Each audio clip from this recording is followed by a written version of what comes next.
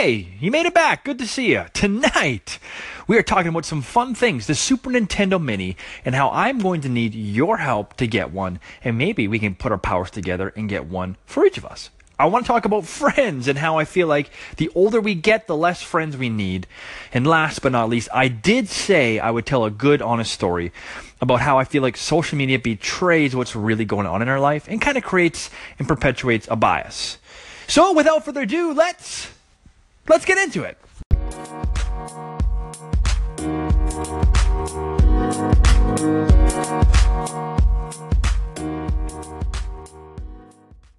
Okay, I'm borrowing a lot of this take from Brendan Bigley's station, The Internet Today, and you'll hear that following my comments.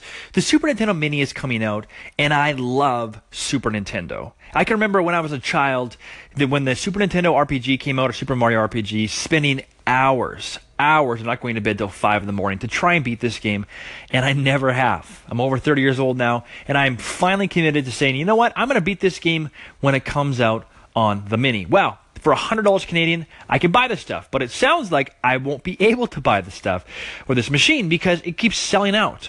And Brandon's going to tell you right after this take that in America, they all sold out, like the pre-order sold out within minutes, some of them, which means I need your help. If you are interested in getting a Super Nintendo Mini, please let me know. And maybe we can do this together. We can both, or all of us, if there's more than one, we can all try to buy these together for everyone if we get access to it and ship them around the world. I do not want to pay, and I will not pay, $500 for one of these things on eBay because that's a waste of everyone's time and hard-earned money. But I want to taste the delicious nostalgia. And the only way I can do that, by the sounds of it, is with the help of you Anchor Nuts. So please, if you want to do this, let me know. Let's make it happen. So how about friends?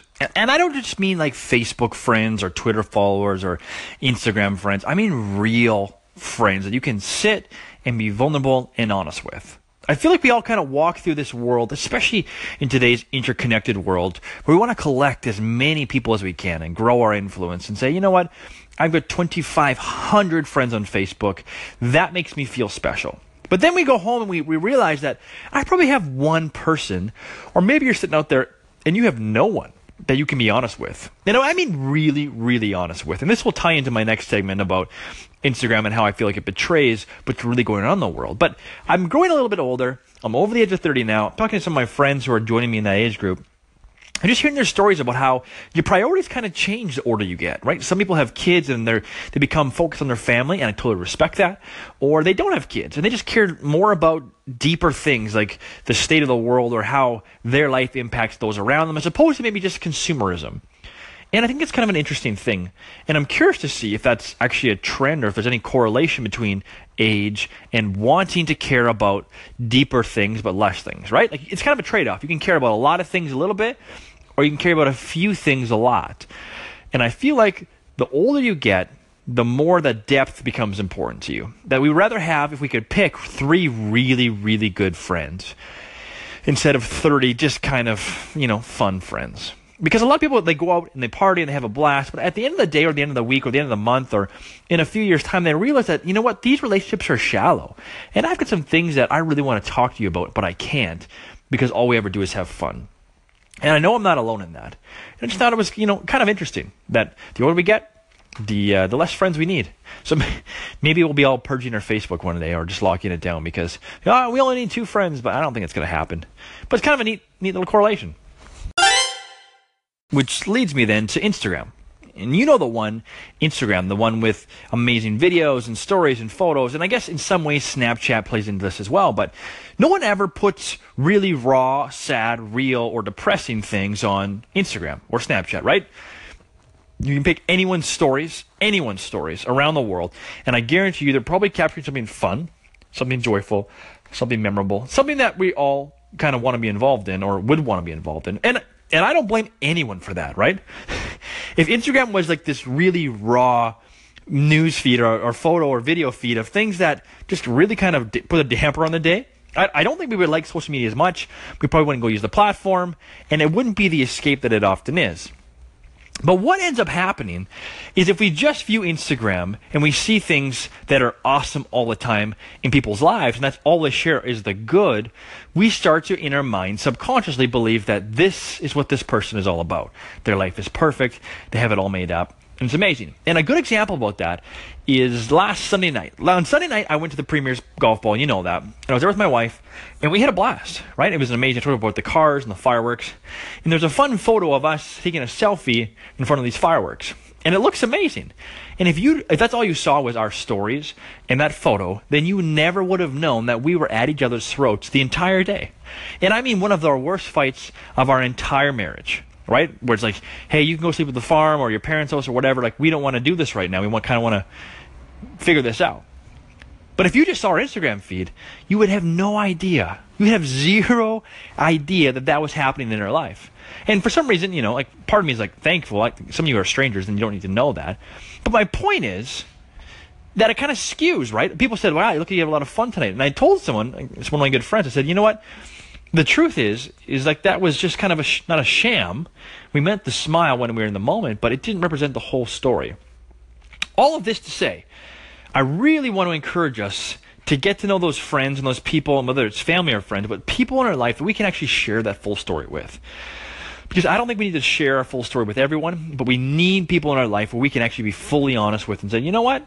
Yeah, I had fun at the Premier's Ball, but I actually had a really tough day because we're trying to work through some stuff. To be able to have that outlet, because it's important to have that outlet and not to have the pressure to always reflect a good and decent life. And keep this in mind, too, in the back of your head. We're all humans, which means no one's perfect. Which means, if I can use a double means, it means we all go through stuff. And whether or not you see someone's photos or Instagram or social media or this their life and it looks perfect, this includes celebrities, it includes everyone. It's not perfect, and they're going through the same human stuff you are. So just take on today, take on what you can, and make the most of it. Yay! Okay, one last take, because those last two were kind of heavy, and I like to balance it out. Heavy, light, this is my life. The Joker, I should back up a little bit. The Dark Knight is considered, in my world, one of the greatest movies ever made. And I believe that the Joker is one of the strongest villains ever produced by someone's mind. And the reason I believe that is because he's unstoppable. He is the embodiment of anarchy. And I love in that movie, in The Dark Knight, where you can't actually pacify this guy, right? In many movies, it's like, what do you guys want? Well, I want $1 million, or I want to own the world. I want this power. This guy doesn't want anything. He just wants the world to burn. And that, to me, is so terrifying that I love it. And I thought the movie was just so good because it was so dark in that way. Well, DC, the makers of what I consider some of the worst movies, or superhero movies, right, when I compare it with Marvel, have committed to creating a Joker origin story. So we're going to find out where the Joker came from. And why I find this interesting is if you're a comic book fan, and if you're not, you can skip this, but if you're a comic book fan, there is no origin story for the Joker. So DC's taking a huge risk here because there's a lot of people that are, diehard comic book fans. And they're actually going to spin this off as something completely different, not connected to the novels or the graphic novels or the comics at all. And they're going to try something completely new, which to me is, I'm nervous about it, right? Because I do not trust, I'm going to call them artists. I don't trust authors and writers and these people behind these movies today, because all they care about is money for the most part, right? And I believe, maybe I don't trust the producers or the production studios more than anything. Maybe the writers are pure and everything gets changed, but I'm confident that when this Joker origin story comes out, it won't be what it could have been because there's money involved. And that makes me sad. But anyway, the Joker origin movie is coming out. I will probably see it because I owe The Dark Knight that much credit. Here's my question before I go. Out of the three Jokers, you've got the Joker in Batman, the Joker in The Dark Knight, and the Joker in Suicide Squad. Who's your favorite? Jack Nicholson, Heath Ledger, or Jared Leto? Let me know.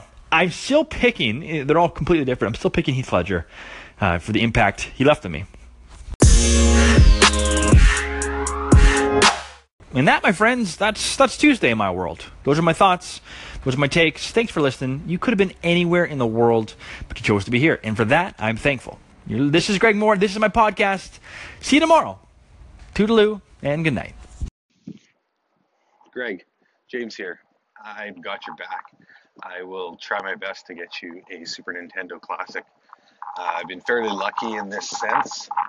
I got a Nintendo Classic for a friend of mine. I was able to get a Nintendo Switch for my daughter for her birthday, which was a huge win, huge parenting win. And so yeah, I will do my best. I will try and get you a Super Nintendo Classic.